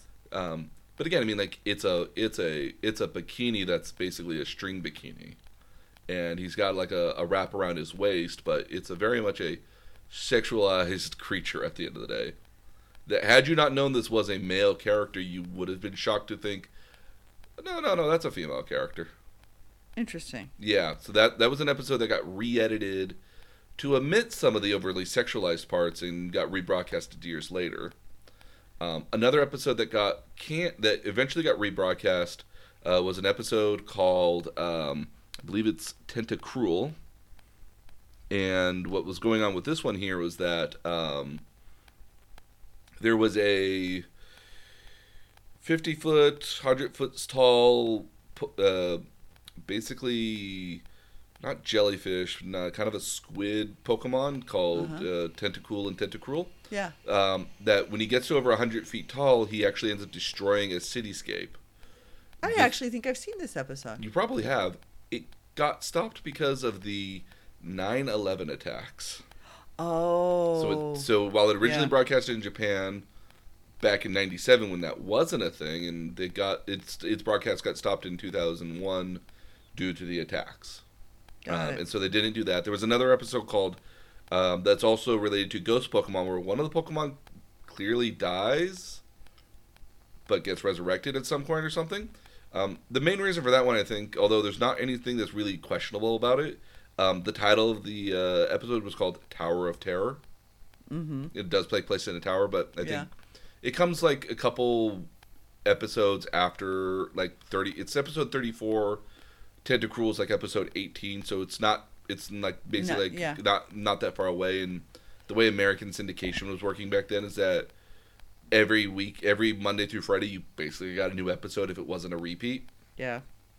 So that was one of those things, because of the September 11th attacks, that actually stopped that as well. Stopped that episode from broadcasting. Yeah. But the most famous, there's been other ones as well in Japan, which, due to the earthquakes or tsunamis in Japan, got stopped because it had allusions to that. So they were planned to broadcast a certain, either too right close before. to home, yeah. So I mean, it's not like they made those episodes with the intention of that, but because they make allusions to that, it's one of those things now where they actually, Pokemon don't learn any moves called Earthquake anymore, and they don't have any moves called Tsunami either. Because of the illusions that it makes toward things that happen in the country. Yeah. But the most famous one that everyone's probably heard of, but didn't realize that it actually was Pokemon, were the seizures in Japan in 1997. Oh. So in 1997, there's an episode called Cyber Soldier Porygon, which is the American translation for it. Yeah. Porygon being a digital Pokemon. And so Ash and Pikachu go into the digital world to stop Team Rocket from trying to steal Porygon. At one point in the show, Pikachu uses an electric move that causes the screen to flash red and blue lights in rapid succession over the course of 5 to 7 seconds, depending on how you calculate it. 5 seconds of full screen and 7 seconds of it being in the background, but it still preoccupies more than 2/3 of the screen. According to Japan, what ended up happening was it affected 685 viewers so much that they had to go to the hospital, but it's presumed that nearly 12,000 children or viewers may have been affected by the episodes with either, and I'm quoting here, blurred vision, headaches, dizziness, nausea, and for a couple of seconds? After 5 to 7 seconds? For 5 to 7 seconds is when the effect happened. Right. But because children were watching it, no, the after effects. It triggered. Yeah, and so it also included, some viewers also experienced blindness, seizures, convulsions, and losing consciousness. Oh my gosh. Well, again, only 685 viewers actually went to the hospital or called ambulances. Oh yeah, but you can't be doing that to people. No, yeah. It's presumed that actually around 1,200 kids may have been, 12,000, may have been affected by the event. Wow. And so as a result, Pokemon went on a hiatus for 4 months. Oh my gosh. So Pokemon went on hiatus for 4 months. It was originally appearing on TV Tokyo, and they ended up removing the Pokemon elements from the TV Tokyo logo when it broadcasted. They also removed that episode so it can never be seen ever again. Yeah. The only way you could ever see it again would be try to find a downloaded copy of it. And most people, if they do have a downloaded, because again, keep in mind, the way some people, when we used to get anime back in the early 2000s, was people would videotape it or digitally record the show, send it to somebody here in America online, and they would translate it here in America, and we call those fan subs. Yeah. But back in 1997, laserdiscs were very expensive to record on, and so if you recorded it, you would probably have recorded it on VHS. You wouldn't have recorded it digitally. Yeah.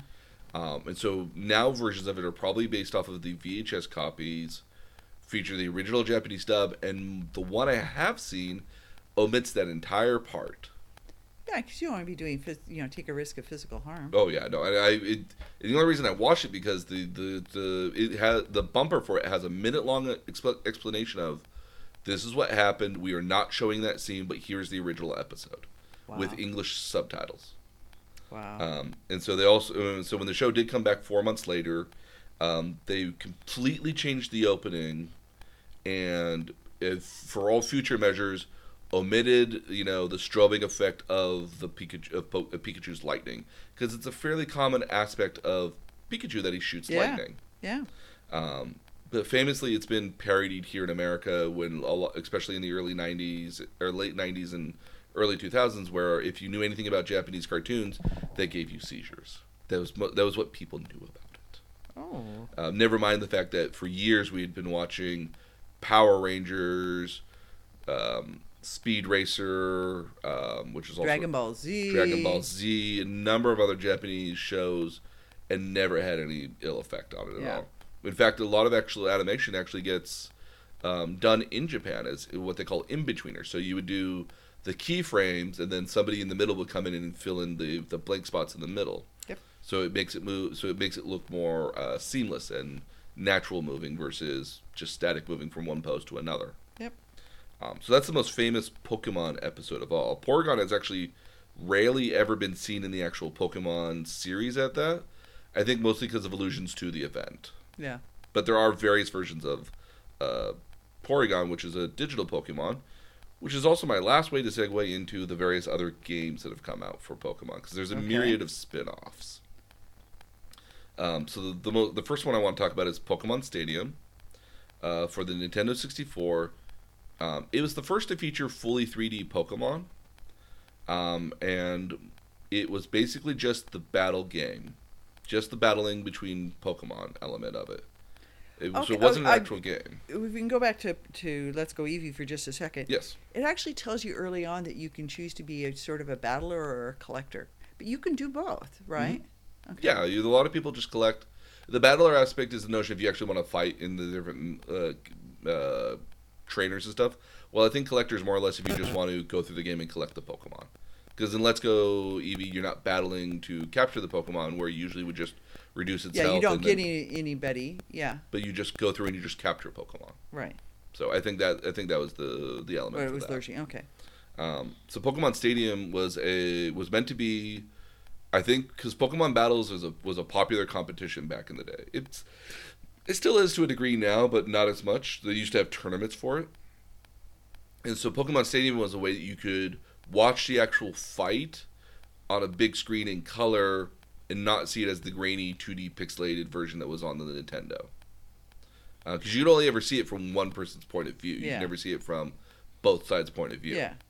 It was also the first device here, which of many devices that were the kind of Pokemon adjacent and specific. So they had a transfer pack where you could plug in your Game Boy Pokemon game into the Nintendo 64 and actually upload your Pokemon onto the game. So you could do it in Stadium. The next Pokemon game is the Pokemon Mystery Dungeon, which is actually kind of cool. When the more I read into this was, you become a Pokemon. So you take actually a cool little personality test, and it tells you which of like 15 some odd starter Pokemon you have the chance to become. Mm-hmm. And all the other Pokemon talk to you and talk to you as well, because Pokemon can talk to each other. Yeah. And you go through randomly procedurally generated dungeons, which basically means that they're just random dungeons. Yeah. They mix the order around all the time, so it's never the same. And you go through and you just kind of one step at a time fight other enemies as you go through it. Very cute. It's got it's a very cute little game in the series that I found. It's come out for a number of different versions, and I think there's a latest one on the Switch, which is ever so cute. Like, if you really just want to die of cuteness, it's a great way to do it. It's very cute. The next one here is Pokemon Ranger. This was a series of games for the Nintendo DS that made use of the DS. Again, has two screens on it, so DS being dual screens. Yeah. So the top one is a static screen that you can't touch at all. Well, the bottom one has touchpad features on it on the screen. And it always seemed to me like the top one was informational and the bottom one was active. Sometimes it was the difference. Sometimes the one at the top was the one you looked at, but the one at the bottom is what you told it to do. Oh. So, like, Pokemon, as an example, would use the top screen for all the battles and everything, while the screen at the bottom would be like, oh, what move do you want to use? And you would just touch interesting. it. Interesting. Okay. Mm-hmm. That makes sense. So what's interesting about Ranger is that you acted as a Pokemon Ranger in I think like a wildlife preserve, I guess would be the best way to describe it. And so the way you battle other Pokemon is that with your stylus, you draw circles around the Pokemon. And so some Pokemon might shoot out stuff like ink or other stuff at you to stop you from making complete circles. But you could capture other Pokemon temporarily to help you. So if you had like a water Pokemon as an example, it might slow down or immobilize the Pokemon so it wasn't running around the screen at all. So make it easier to make circles around. And you can just make consistent circles as long as you're just going through a full 360 of some sort. It's actually interesting. Yeah, it's kind of interesting when I saw it because I heard of it and I didn't quite fully understand it. Pokemon Rumble is kind of like Mystery Dungeon, But instead of where like the attacks are kind of presumed, almost like, oh, you did a fireball, and it just happened. You didn't actually see the fireball go out, but it says you did fireball. Yeah. Or you saw a fireball and it immediately hit your target. The Rumble series is more of an action sort of thing where if somebody shoots a fireball at you, you can actively dodge it by moving to the right or to the left in time with it. But that means you also have to kind of line up your attacks as well to hit other enemies that may be moving around as well. So it's kind of like Mystery Dungeon, but a lot more action-oriented.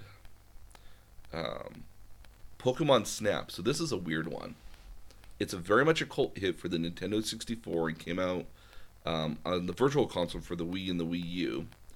But what it is, it's a photography game. Interesting. Yeah, I know. So do you pose them? You don't pose them. So what you do is you actually go through a Pokemon Reserve, which has all the Pokemon just kind of hanging out there in general. And what you're on is you're on a set course. So you're on a set course, or what they call an on-rail sort of thing. So you're like in a cart that goes through the game, that goes through this area slowly. So like being at the Safari Park in San Diego. Yes. Yeah. Very, very much exactly that. Okay. That was my next solution was going to be like a Disneyland ride in Fantasyland, like Alice or Snow White or something like that. Yeah. So basically, what you do is you have a camera and you're just taking pictures of Pokemon, and you get points based off of how many Pokemon you have in a photo. If you have different Pokemon in the same photo, if they're doing something interesting or they're doing something neat, or you got a kind of a cool pose that they're striking. You can also throw bait out there, so it will. If you throw out bait to Pokemon, sometimes they'll do the cool poses for you, or they'll create different scenes. So, like if you feed a bait to a Magikarp, it'll jump behind a water fountain, and then when it comes back out, it comes out as a Gyarados, which is the evolution form of it, which is really cool. Yeah. And it's a weird game because it's got such a cult following for such a really simple game. Yeah, because it doesn't sound like it's real challenging. No, but with the version that they're remaking now for the Switch, it's supposed to take advantage of the Switch's accelerometers in it, with the intention being that the game moves, but you have to move the mouse pad, you have to move the gamepad around to take the pictures. Like if you're using the DS as an actual camera. Yeah. That's my understanding of how they're intending on doing that. Interesting. As you can imagine, Pokemon's had a number of puzzle games. Yeah. So I've had a Tetris puzzle-y game called Pokemon Puzzle Challenge and League. There's Pokemon Shuffle, which is kind of like Bejeweled. I was gonna say there's a Bejeweled version of everything. There is. And then the other one, which I actually find kind of interesting, is a game called Pokemon Cafe Mix, which you can apparently get on your cell phone, which is interesting. It's an official licensed Pokemon game. Cell apps are, a big thing. It's basically a reskin of Disney's Tsuzum game, which are the little... Oh, yeah, no, I know what those are. Where you connect them up and they pop and they get points for it. Because your sister-in-law collected them. Oh, my sister, I think she still does. Yeah. And so she plays that. The other fascinating game here as well is called Hey You Pikachu. It's a game where you interact with Pikachu by talking to it. By talking to it. So, again, for the Nintendo 64, it's the only add-on to do this in America. There's one other game that utilizes it in Japan, and that is a train game where you literally have a train. You remember how in Japan we were watching the train conductors with the... Yeah. Yeah, there's a console, like, little accessory for it that's about the size of my tablet that you can move the levers back and forth to control the train. And then there's a microphone that goes on with it that you talk to the passengers with. But in Hey You Pikachu, you could talk to Pikachu, who was supposed to be a wild Pokemon that you just interacted with. So you would go on little adventures and you say, "Hey Pikachu, what's in the grass?" And it would go look in the grass. Or, "Hey Pikachu, smile at me," and they would go and it would smile at you, and you could talk to it, and it would tell you to do stuff.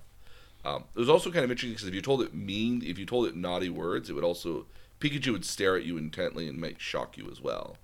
He would be very disapproving of naughty words, which makes sense. Yeah. So yeah, so much of it is, as I listen to you, so much of it is true of the basic. It's kind of the basic tenets of Pokemon. It's not. It's not a very.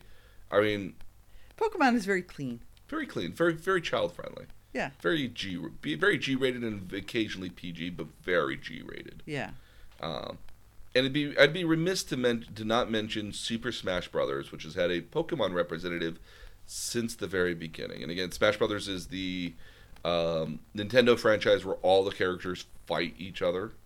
Well, and I think that's how the girls got introduced to. I think they did. I think that's how they got introduced to it because Pikachu has been a staple of it since the very beginning. Well, and your brother usually likes to play as Pikachu. Yes, he does. He loves to play as Pikachu. He's a very popular character to in the games and in each version of it. Jigglypuff was also an original member of that cast as well. Oh, that's true. I like Jigglypuff. Was a very original I've member. been Jigglypuff. Yes. Not very successfully though. I once had a Gyarados with me. Ooh. As a cosplay costume. Oh, that's true. Yes, I do know that. Yes, it was a very heavy 30 to 40 pound On thing your of arm. a puppet made of foam and silicone, which I can't believe actually made work. Yeah. It was so cool. But very heavy. Yeah. And smelled after a while, too. Don't leave silicone in the sun. Oh. Oh, okay. Live and learn. Yes, true. Very true. So Smash Brothers has had multiple different Pokemon throughout the game. Mainly it's had Pichu, which is the baby form of Pikachu as a playable character, as well as Mewtwo, Charizard, Lucario, Greninja, and I know I'm going to say this wrong. I'm going to say Incineroar, which is the heal Pokemon because it's based off a wrestler. It's a cat Yeah. fire Pokemon. Yeah. From Sun And when and- you say heal, explain what that means, because some people are going to think, oh, it's medicinal, and that's not what it means. A heel being a bad guy wrestler. Yeah. As where a good guy wrestler is a baby face. Right. And the fights are often between baby faces and heels. Exactly. Why they're called heels? Because they stomp you a lot. Yeah. With their heel. With their heel. And why they're called baby faces? Because they look so nice. They have such clean, beautiful baby faces. Yeah. But there's also another character in Super Smash Bros. Brawl, which I believe was the Wii U version, introduced the Pokemon Trainer, which lets you have a Charizard, an Ivysaur, and a Squirtle all on the same team, and you could switch between the various Pokemon. So you could have a varied sort of roster to use attacks with. So you had a little bit more of a repertoire of tools at your hand. Yeah.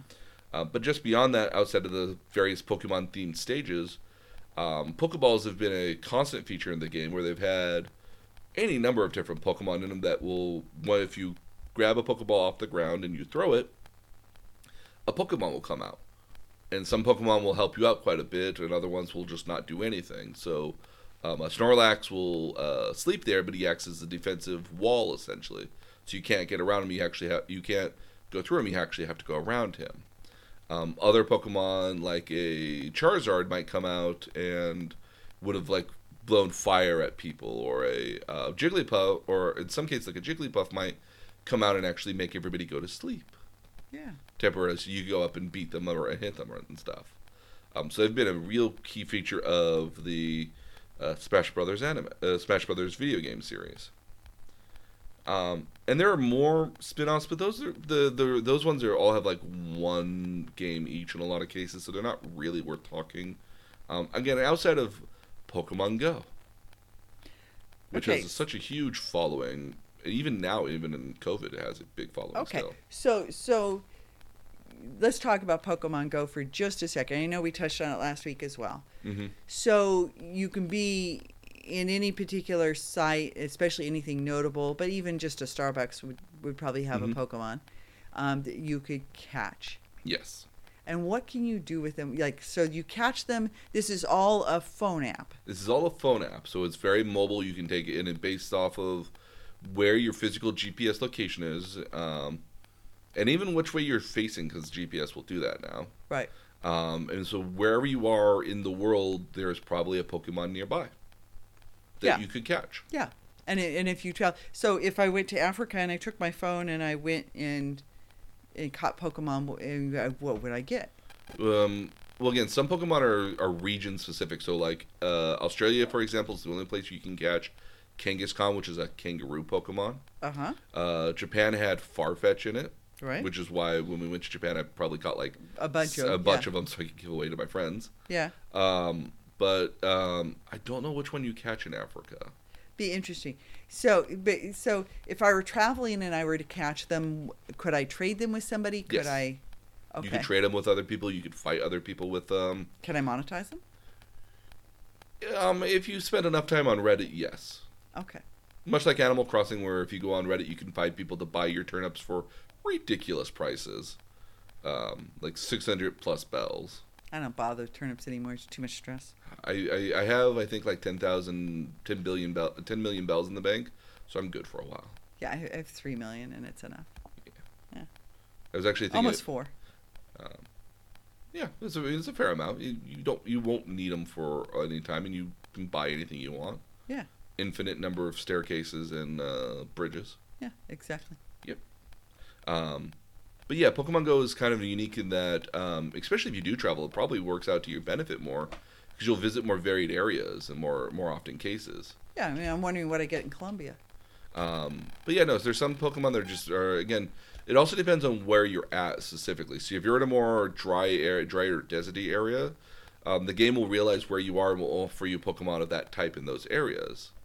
Again, my famous example is that if we were to go to Santa Cruz by the water, we would see more water Pokemon there. Yeah. Versus if we were more in the mountains, we'd see a lot more rock and forest and grass type Pokemon there.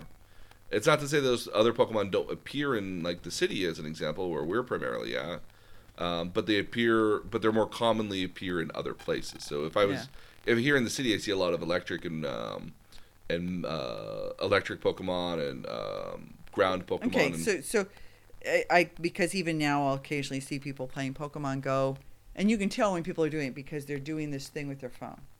Well, and I'm making a gesture sweeping from left to right. Yeah, so there's a mode in there that which is known as the AR mode, where when you go to catch a Pokemon, it sits at a specific point on the ground based off of where you've looked at, and it won't move. So you have to kind of aim your phone at that location. You can turn that feature off. I do, because it makes it so much easier. Yeah. But again, because what can happen there is that people will think you're taking photos of them. Right. Which depending on who you might be taking, who might be around, somebody might be offended by you taking photos of them.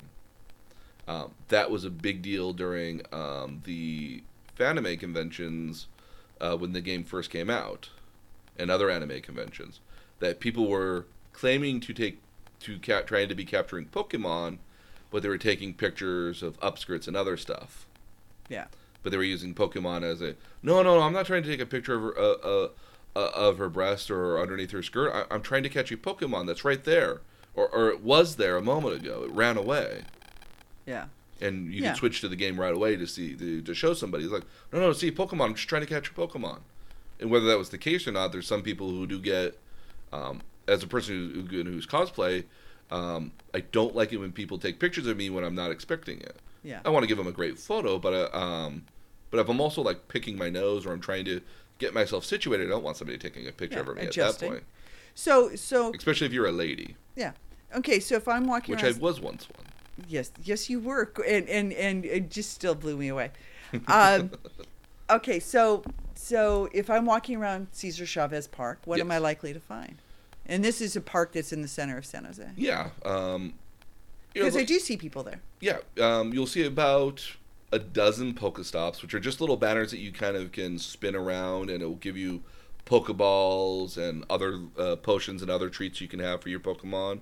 Mm-hmm. So you berries, can keep berries and revives, potions, yeah, and experience as well, because you can level up. You can level yourself up as well as your Pokemon.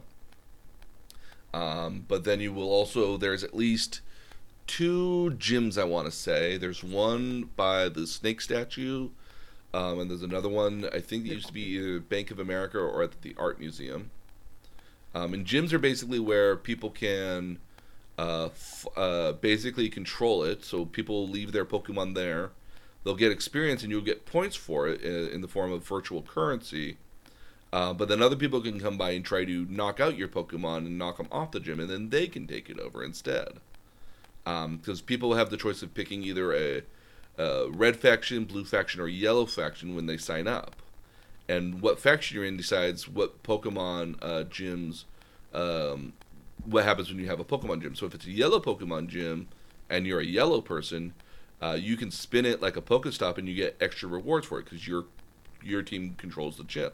Yeah. But if it's something that you don't control, you can fight people for it, gain infamy and points, and take over the gym so other people in your same color can get good rewards as well. Okay. Again, when the game was out originally, people would go on what they call Pokewalks through parks and other nature places because they'd basically be walking around trying to collect Pokemon. So and we saw this in Vietnam in a big public park. There were Pokestops. Mm-hmm. Yeah, there's Pokestops everywhere. And I also think because Starbucks is actually a sponsor for the game, that there's Pokestops at every Starbucks. That's my understanding is there's something for you at every Starbucks that you could do. Oh yeah, Interesting. It's very much of the mobile variety where if you had a little bit of time and you if you had like a 15-minute break and you just wanted to walk around outside to get fresh air, this is something you could do while you were walking around, I guess. Yeah. And I'm done. Great. Turn off the game, put it back in my pocket, go back into work or anything like that. Yeah. It's not great for driving. Don't drive and play Pokemon at the same time. I imagine it was an issue. And I remember when there were outcries because it was garnering too many people, and I thought, this is silly. You've got people interacting outside.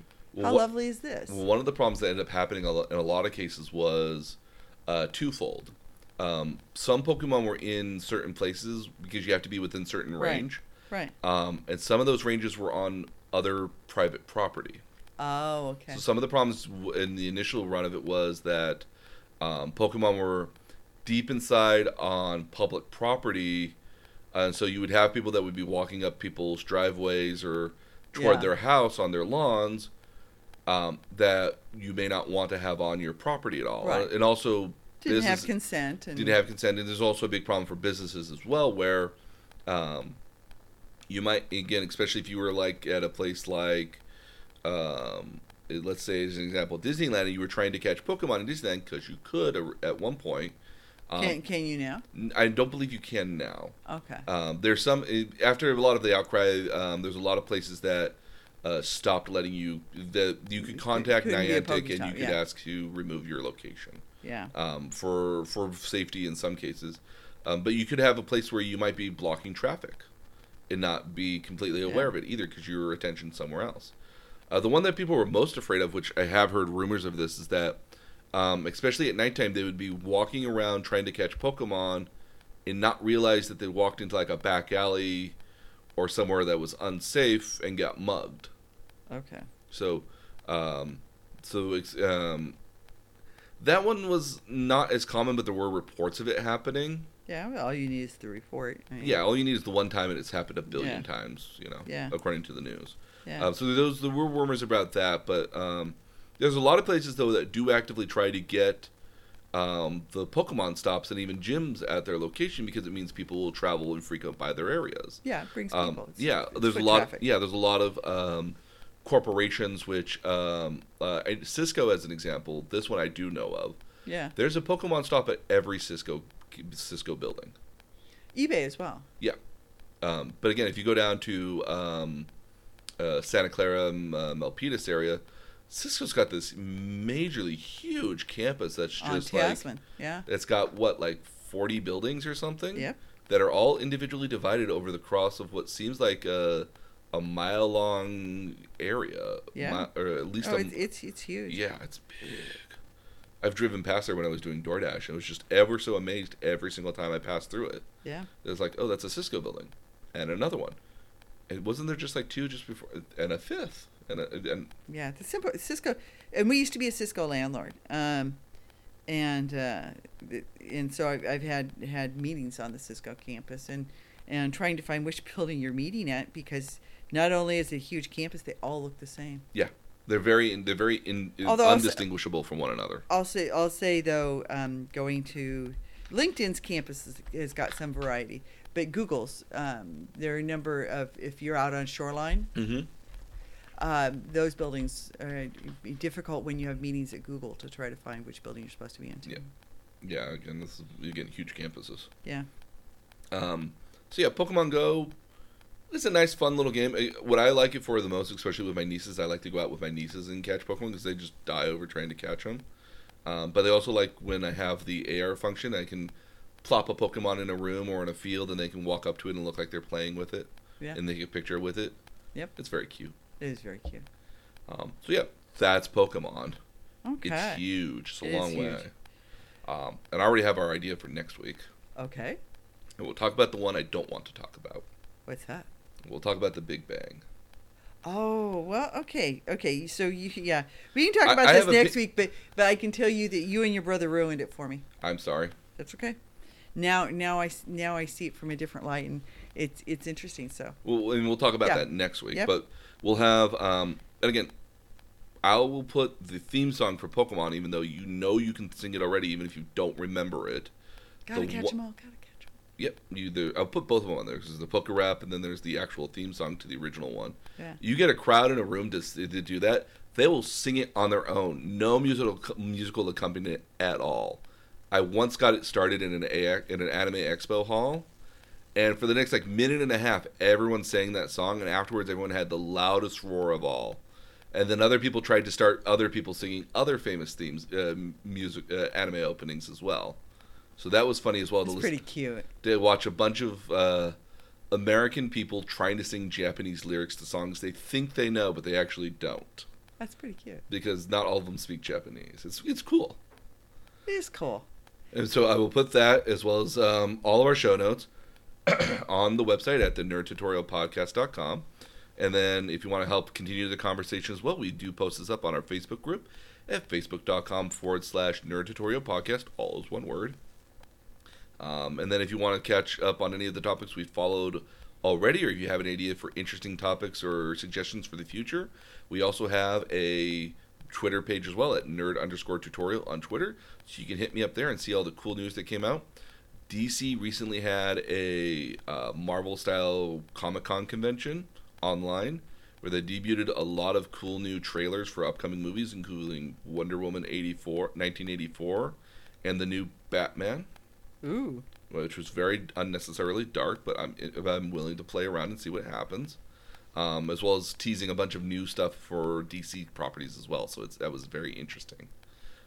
Very interested to see if DC will get their act together with their movies here at some point.